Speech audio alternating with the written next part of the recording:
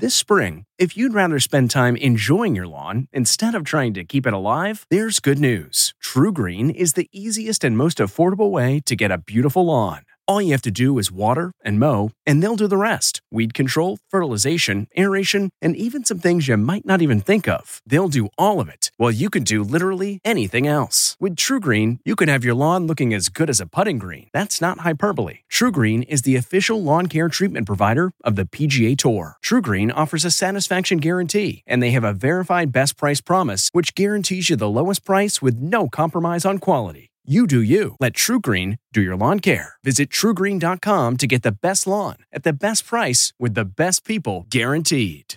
EMTs under attack. I'm Deborah Norville with the Inside Edition Inside Report. First responders were deemed heroes of the COVID pandemic and honored everywhere. But now come disturbing new reports that paramedics and EMTs are under increasing attacks by what's being called anti-authority thugs. Ambulance windows have been shattered and disturbing graffiti has been written on vehicles. One report says 52 paramedics and medical technicians have been attacked in New York City this year, a 43% hike over last year.